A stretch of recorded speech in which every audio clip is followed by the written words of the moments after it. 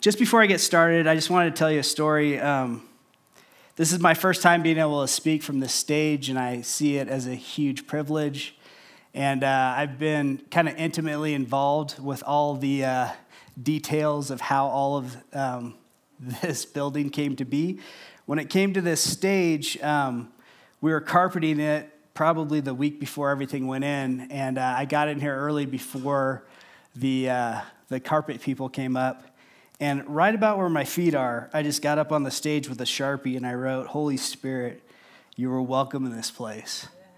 I just really wanted everything that was said, that was sung from this stage, I wanted it to come from a place where the Spirit just fills this space, where it's absolutely at the center of everything that happens in this place and in this community.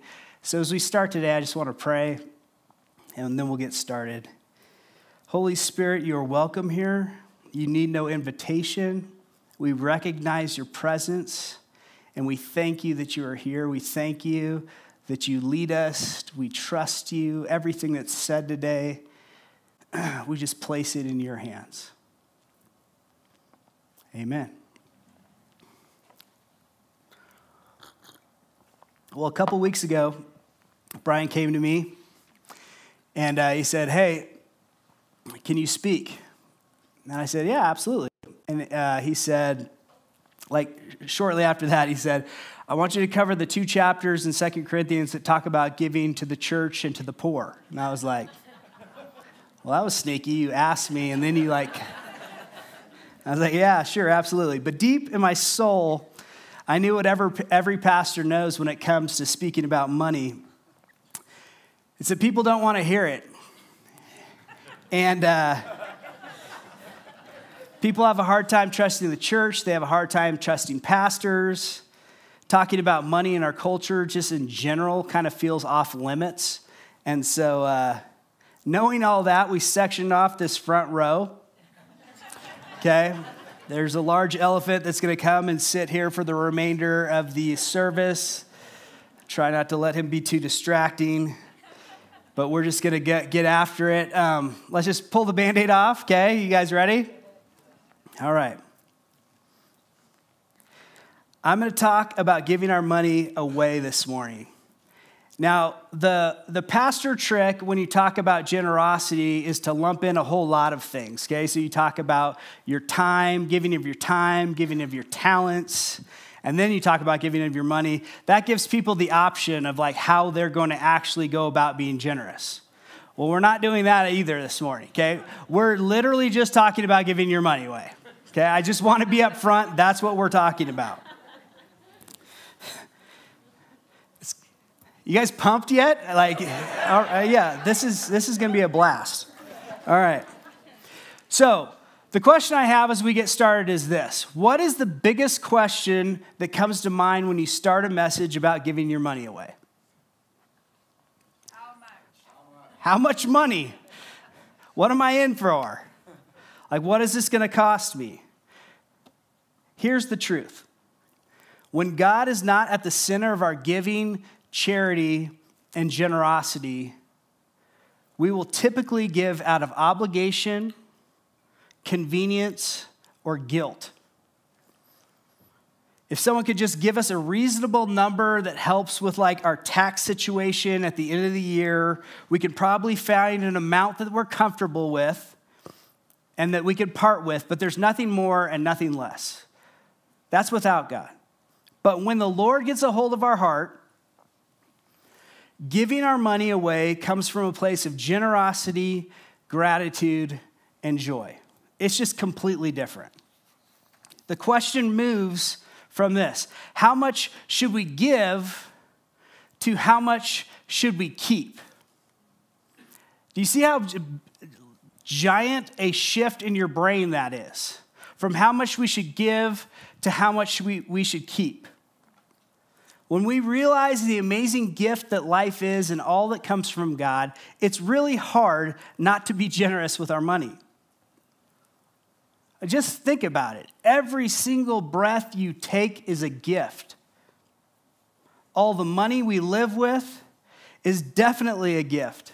So the joy that we get to decide with our lives is how much of this gift do we get to keep? What do we need to live on?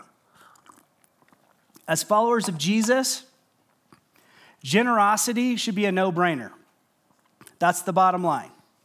We were created in the image and likeness of a God that has overwhelmed us with generosity. He gave us his very life. He gave us our life. He gave us breath. He gave us his son that gave his life so that we could experience true life. He gave us his spirit. He gave us his heart. He gave us the abilities that we have to work and make money. Joy and gratitude should move all of us towards generosity. The early church was known. They were marked. People understood them as a people of generosity. It set them apart from all the other communities in the New Testament. In Acts 2, it said that they came and that they sold their possessions, that they sold properties so that no one was within need, so that no one had needs. They were known as a community that took care of each other. That's what set them apart. If there's one thing that should set apart followers of Jesus, it should be a heart for generosity. And as we look at this letter from Paul to Corinth, we see some really practical steps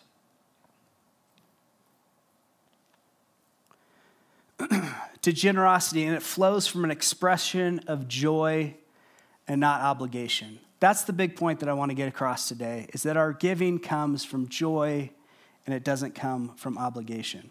So I'm going to give you some background real quick. If you want to read this on your own when you're home this week, it's coming out of 2 chapters in 2 Corinthians. We've been going through this whole series.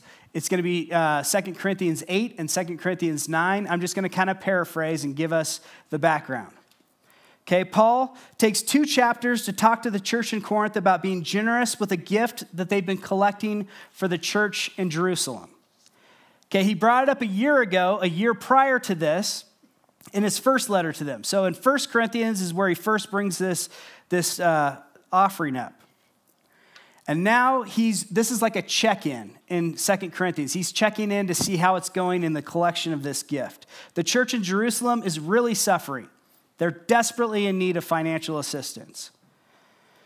Now here's what we have. We have Gentile Christians in Corinth, and they're giving to Jewish Christians in Jerusalem. So that's not a real trusted relationship yet. That's still very early in the stages of how those 2 groups are getting along. So it's kind of delicate. The dynamic is still a little tense. On top of that, you already have some churches that have been giving to this. So you have the churches in Macedonia, and they've already given a generous gift, even though they were extremely poor. It says they first gave themselves to the Lord, and then they gave beyond their ability. The congregations in Macedonia were made up of like the church in Philippi and Thessalonica and Berea. So that's the area that we're talking about. They already gave a massive donation, way over what they could. They were extremely poor. They saw it as a joy to give. Listen to how Paul follows up to the church in Corinth. It's amazing. He lays it on super thick. Paul is so aggressive. I love it. This is what he says. He says, I am not commanding you to do this. And what he's talking about is giving this offering. This isn't a command. Listen to this. But I am testing how genuine your love is by comparing it with the eagerness of the other churches. How does that sound? I'm not commanding you to do this. You don't have to do anything. But this super poor church, they gave a ton. I'm testing how genuine your affection is by letting you know that this has already been a big deal to other people. He doesn't pull any punches. I love it. Paul's gets right at it. He says the best thing you could do is finish what you started last year. Don't let your good intentions grow cold. He's giving them very clear instructions on how to get this done. He's super practical, which I can appreciate. He says, do what you can not what you can't do. He doesn't want them to get to the point where it would be a burden on them to give and they end up becoming a burden to other people. So it's taken Paul a year to get back to this church. And in that time, he's had to share all kinds of hard things with this church in Corinth. His first letter, 1 Corinthians, and what we've led up to this point in 2 Corinthians is filled with very difficult instruction to the church. He's addressing things like incest, people suing each other, people getting weird with spiritual gifts, and people getting drunk at communion. You know, like the usual stuff. So there's all these things that he's addressing. And what he's trying to make sure is that none of this is deterring them from this very important gift that they're preparing to give. He's saying, hey, I know we've had to get at some hard things, but this is extremely important. Do not forsake this because of the difficult things that we've had to talk to. So on top of that, he sends Titus ahead of him with 2 others to make sure that the offering is ready when he shows up and it's not compromised in his transport to Jerusalem. Because he realizes the same thing,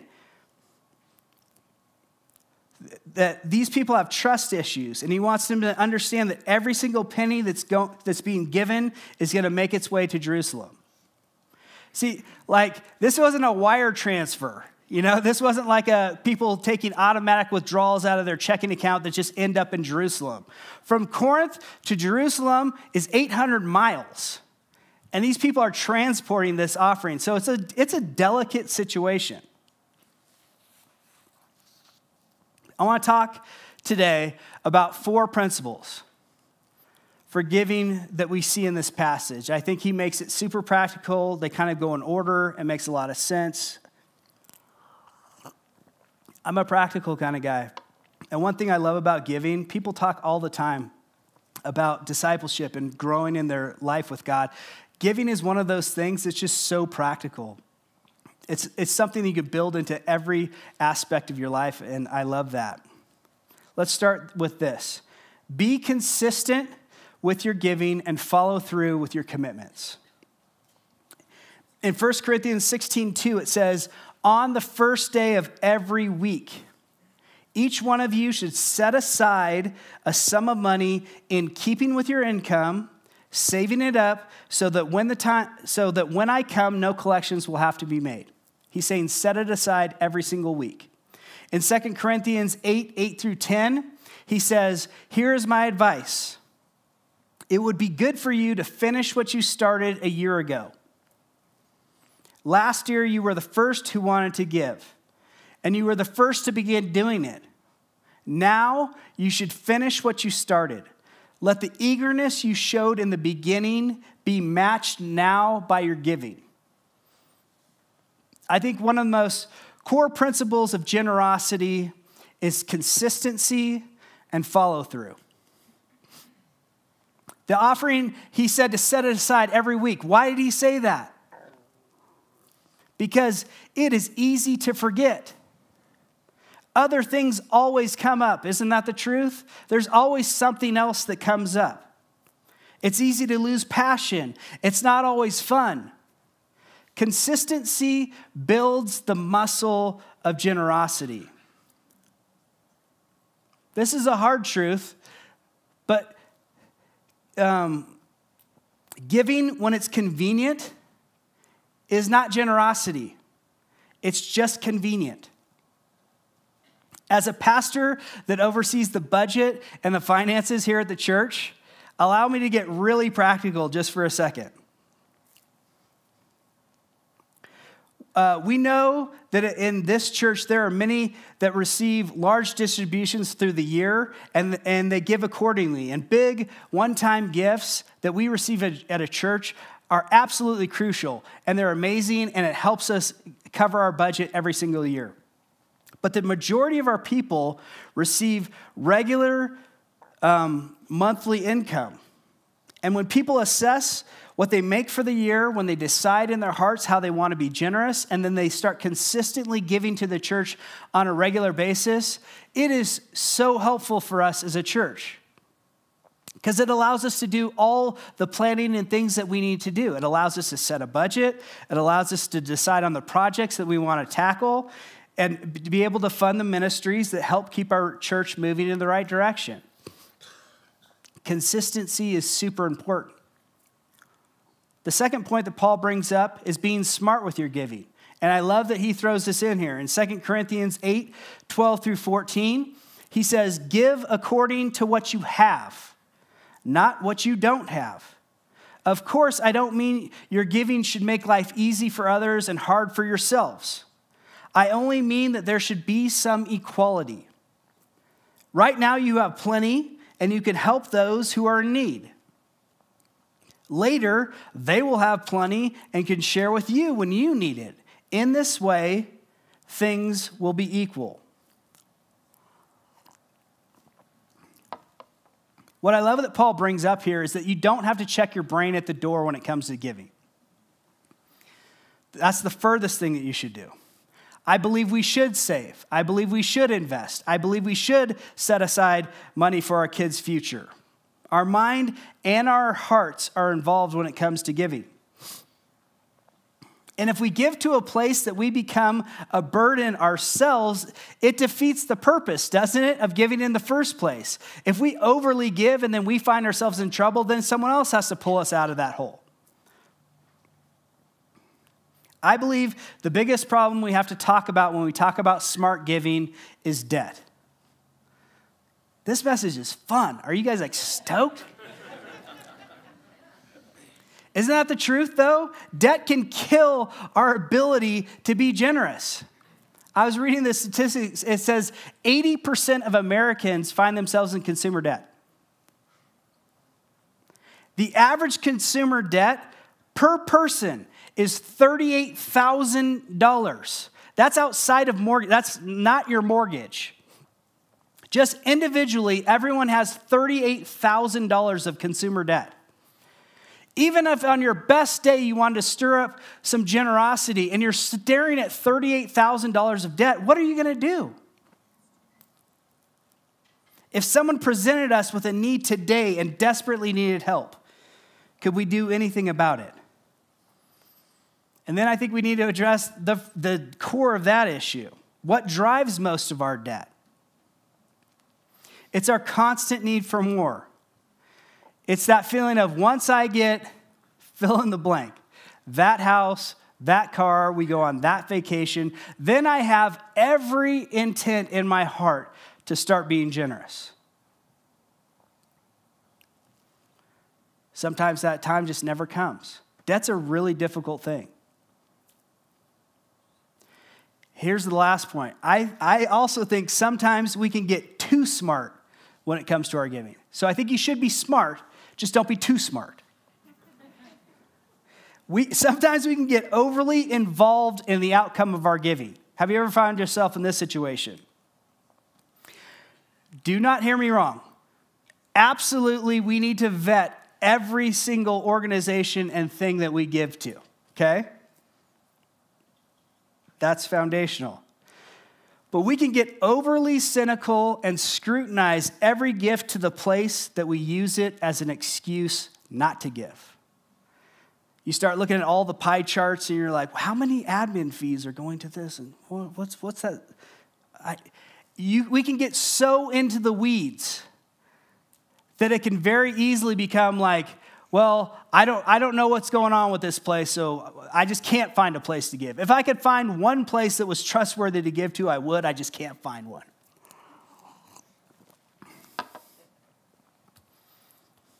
All right. Third point. Give from the heart. I love this point.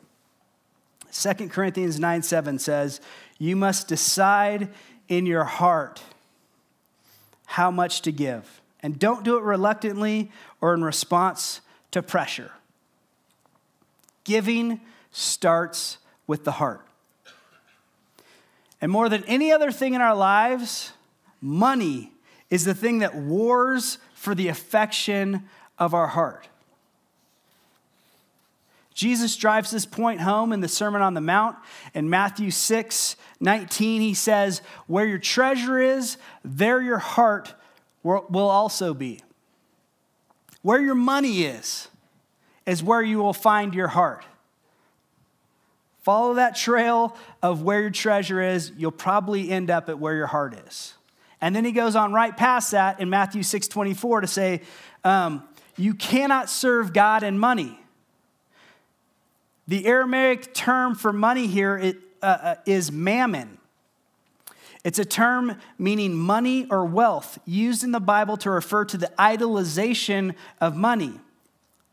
It's the overlove and trust of something that's good, but you've just placed in the way of God. That's what idols are in our lives. It's not a bad thing, it's a good thing, but we've just given it overlove and trust to the place where that takes the place of God in our lives. You cannot serve God and money. Something happens inside of each one of our hearts when we give our money away. Money can feel like it's the key to all of our security, right? That's why we insure it. That's why we invest it. That's why we save it. That it is the source of all of our security. And giving it away feels like we're losing control. We're losing our safety, our security.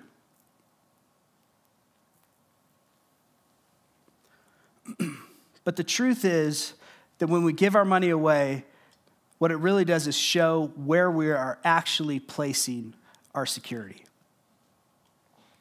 See, money doesn't sit passively in our bank accounts. It doesn't. Money moves, and it moves fast. If we don't take it seriously, it can consume us. It can turn into debt. It can be hoarded. It can be wasted. It can get invested, and it can get given away. It doesn't just sit there. And if you ever feel compelled by pressure or guilt, you should never give. I truly believe that this is one of the best lessons that we can teach our kids. Start them at a really young age. Because when you don't have a lot of money, that's the time that you want to start building these principles into place. You look at what you have, you decide in your heart, and you decide what you keep. See, our family decided in our heart what we would give monthly to Cornerstone. It had nothing to do with obligation, zero. We also set aside extra money to find people and opportunities to give to in our lives. We give because we believe in where Cornerstone uses its resources to bless our families, our communities, and the world. We've benefited from all of this, and it makes sense for us to give back to a local church that we're connected to. Please hear me. I understand that people have a hard time trusting churches. And as the guy that works with the finances, one thing, I am super proud of Cornerstone's budget. And we are absolutely transparent. If any one of you would ever want to sit down with me, this is an open invitation. I will open up our books and I will show you how we give our money because I'm actually super proud of it. I want you to feel like you can trust us.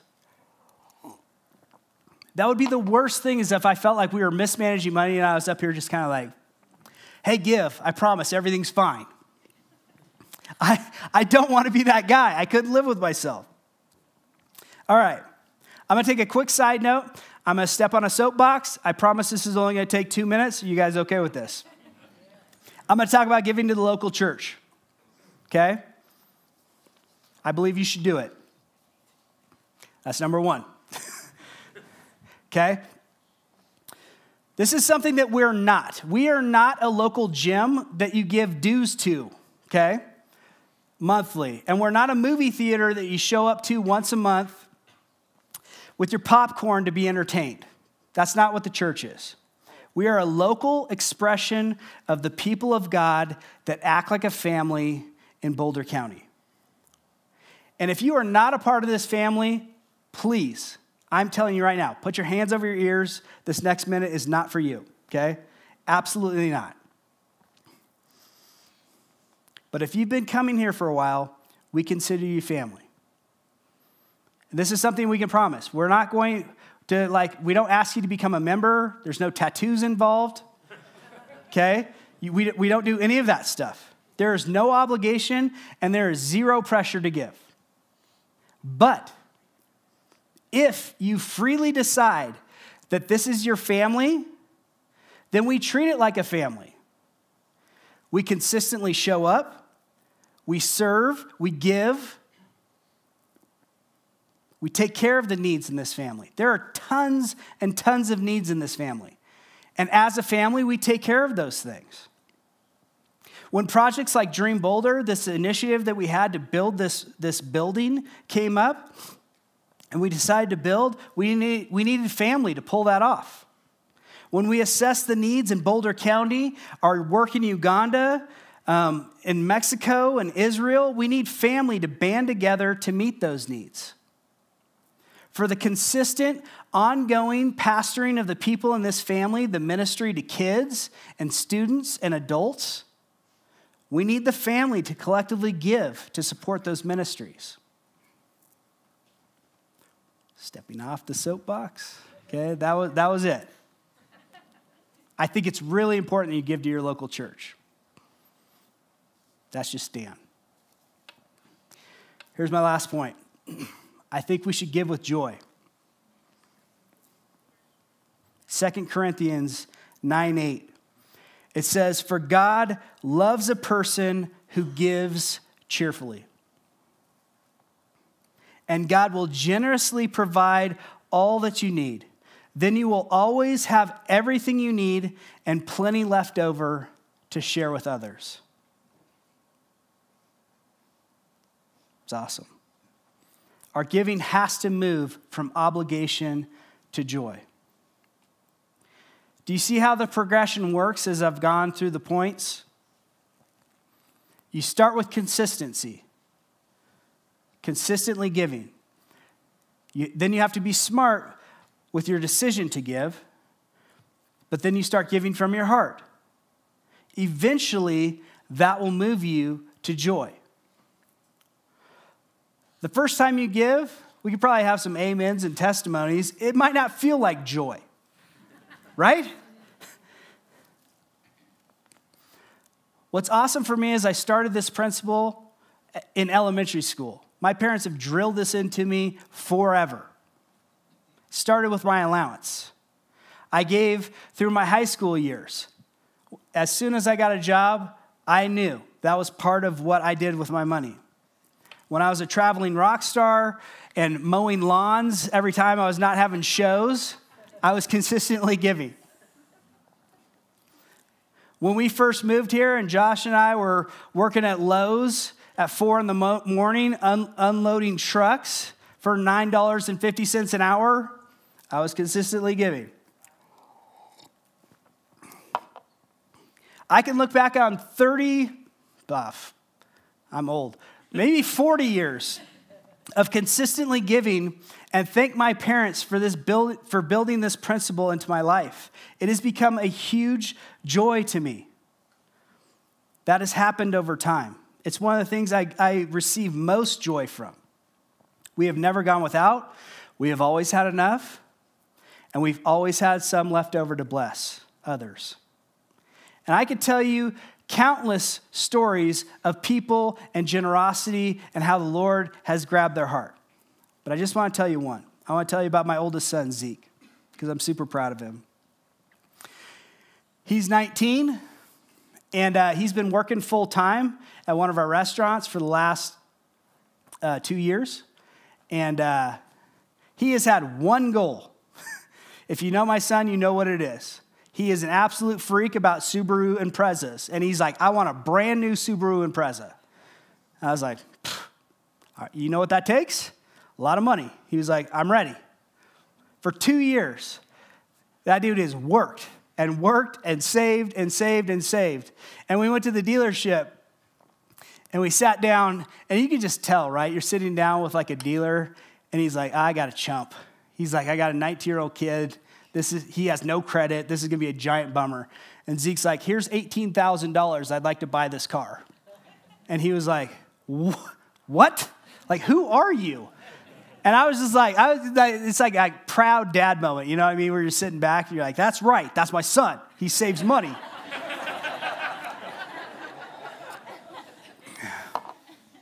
But in the midst of that, and through the entire time, he's been setting aside 10% of every single dime that he makes. Right now, he's sitting on $1,000, and he's deciding to give to the church. He's researching some other nonprofits that matter to him. That matters to me. That is huge, and I love it. I think one of the greatest things that Alyssa and I can do is install in our kids the joy of generosity. It starts when they're young. So the question I have is, how can this generosity become a lifestyle? How can it just be a part of who we are? Because you just don't wake up one day and become generous. You're like, now I'm generous.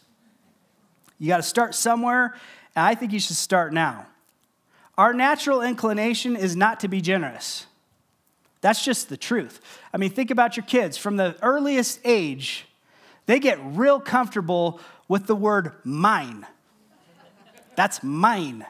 That's how we see all of our things, mine. Everything we have is ours, right? And we cling to it and we hold on to it. Generosity is this muscle that needs to be built. It starts with giving yourself first to the Lord, like the Macedonians did. Then you have no choice to become generous with everything that you've been given. It has to become something consistent for it to become a lifestyle. See, because I believe this. We can get really excited about projects and things that come up and Kickstarters. And, ooh, that grabbed my heart. I saw this on Instagram. Oh, my heart. Like, that happens all the time. Projects that come up can be very enticing, and I think we should give to them.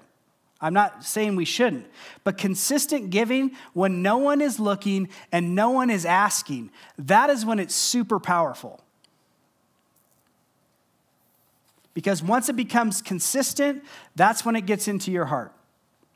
And once the Lord has your heart, then you can be, at that point, we're overwhelmed with gratitude and joy, and generosity will become a lifestyle. And the timing is always funny when you get asked to speak, but I'm definitely not sharing with you a message that I'm not in the midst of dealing with in a real way right now. I grew up real poor, like Macedonia poor.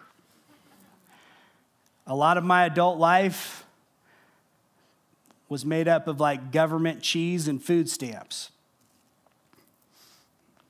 When I moved to Colorado, we had this wild idea that we would start restaurants because I hear they're super successful and like never fail.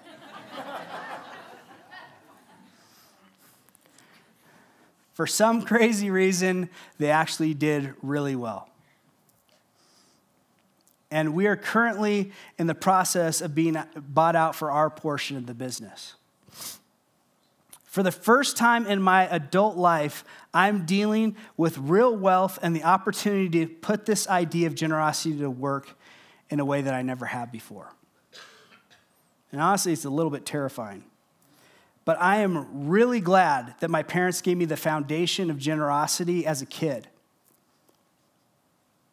Because dealing with lots of money and what to do with it can feel really overwhelming if you haven't been doing it for years and years and years. See, my parents have told me and my brother probably for the last 30 years, which is kind of weird, but that's okay. But they say when we die, they started with that. They just want to be really clear with us, and they keep telling us, when we die, Dan, you get a third, Mike, you get a third, and our third kid, the church, gets a third. They've told us that forever. We know where their heart is. They have drilled that into us. That's what's important to them. That's what they have committed to for their entire life. We've known that forever. It's already written out. I have no choice in the matter. I know what's happening when they die. They have made generosity a lifestyle. So my question is, what are we leaving our kids? I don't want to get in trouble here. I have a tendency to do that every once in a while when I speak. But what are we really leaving our kids if we just leave them our wealth? Hopefully, they follow our lead and accumulate more wealth and more wealth and more. But to what end? Is generational wealth the only goal? That's a great goal. Is it the only goal? What if we pass down a legacy of generosity? Where we're smart with our wealth, but open-handed with everything we have and always looking for opportunities to be generous. Could you imagine generations of generosity and the impact that would establish in our families and community? Look around this room. Can you imagine if that's really what was the heart of driving every family in this place?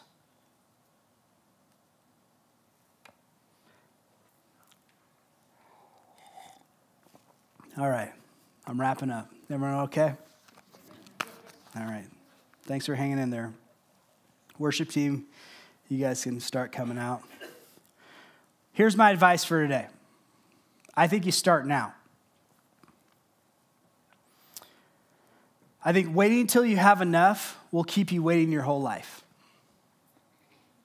And we really only have a limited amount of time to give. That's just the reality. My advice is that you start giving if you never have. And what's awesome is that as a church right now, we're not in crisis mode. That is the best time ever to have this message. There is nothing worse, I will promise you, because I have done it as a pastor, than getting up when you're in crisis mode and just pleading with people to give. That's absolutely horrible. We're not there. That's not where we're at. If you feel any arm twisting, don't even think about giving. There's zero pressure. The church isn't desperate for your money, but the Lord is desperate for your heart. And he'll get it when we start being open-handed. We had a lot of people start giving for the first time when we started Dream Boulder, that initiative that built this building, and story after story after story came back to us. What they told us is they felt more connected to the mission of God. They felt more connected to what the church was doing. They experienced joy for the first time in their giving. For many of them, it's now a consistent part of their life, and they're never not going to give.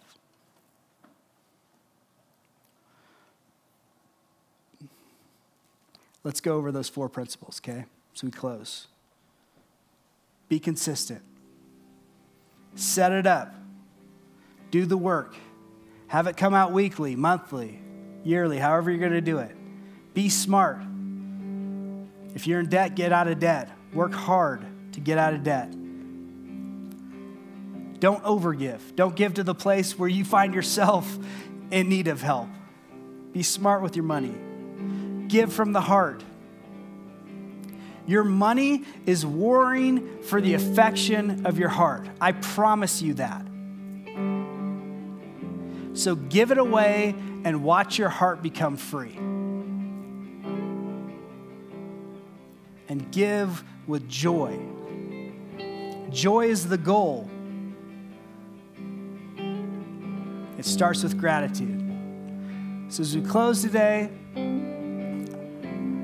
just close your eyes for a second. Let's activate our imaginations for a minute.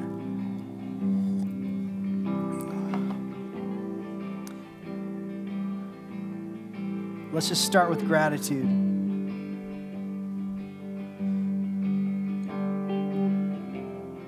Think of all that you have.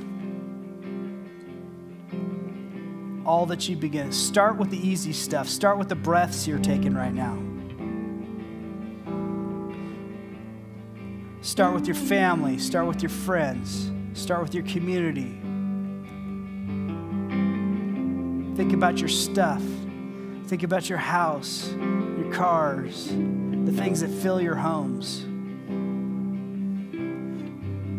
Think about your mind and your abilities to do the work that even creates the money that you have in your bank accounts. It's all a gift. God, we thank you. We're filled with gratitude.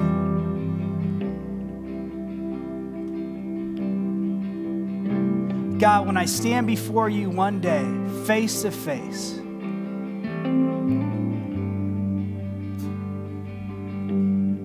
I want you to look at my life and say that you had all of my heart. That there was nothing that I held back from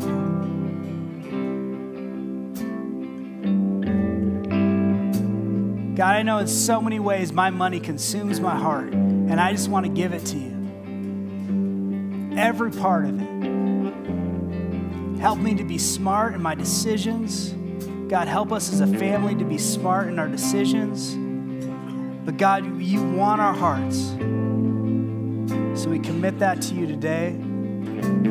Help us to leave a legacy of generosity, gratitude, and joy. Amen.